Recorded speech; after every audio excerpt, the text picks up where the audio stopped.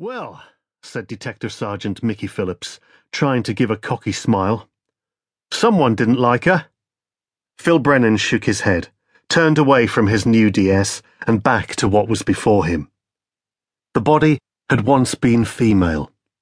Now it more resembled something from a butcher's shop or a horror film. The woman had been stripped naked and severely mutilated, tortured. But amongst all that devastation, two things stood out for Phil. The first was that her vagina had been savagely mutilated, and her legs spread open at the base of the light tower. The second was that a word had been carved into her forehead. Whore.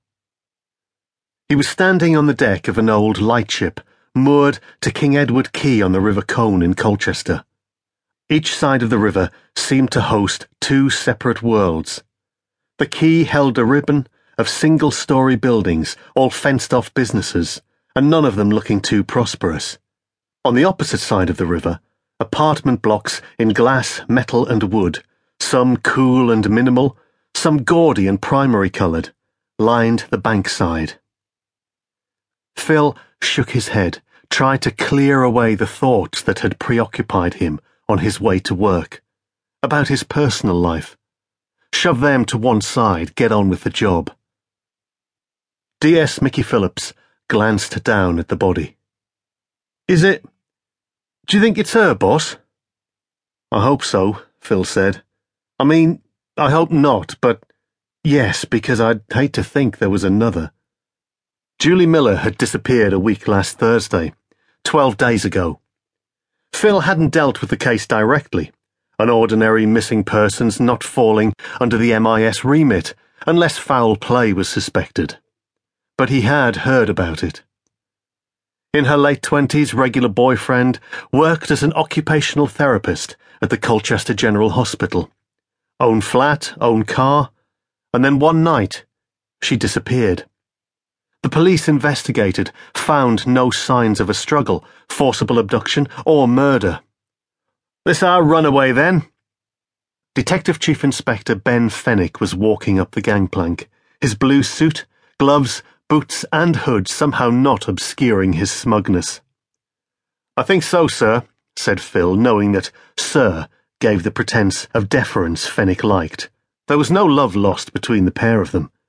Phil noticed Fennick had brought with him a similarly blue-suited sidekick who stopped walking when he did. "This is Detective Sergeant Martin." Rose. She was in charge of the original missing persons case. DS Rose Martin stepped forward, shared a small smile with Phil and Mickey, looked down at the body. "What do you think?" asked Phil. "You've got a better idea than us. Is it her?" "Yes. I think this is Julie Miller."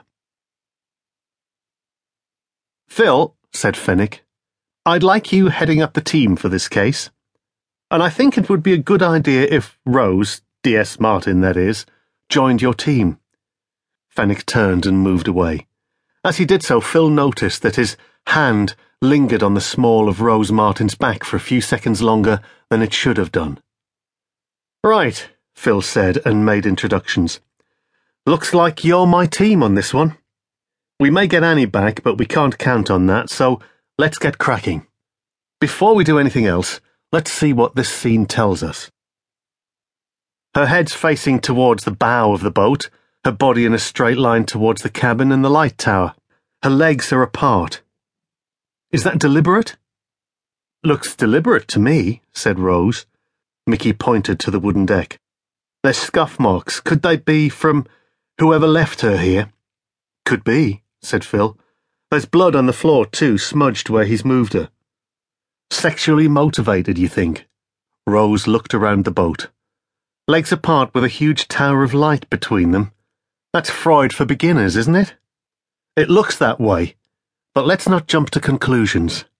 Wait till Nick Lines has his say. What we do know is she wasn't killed here, not enough blood.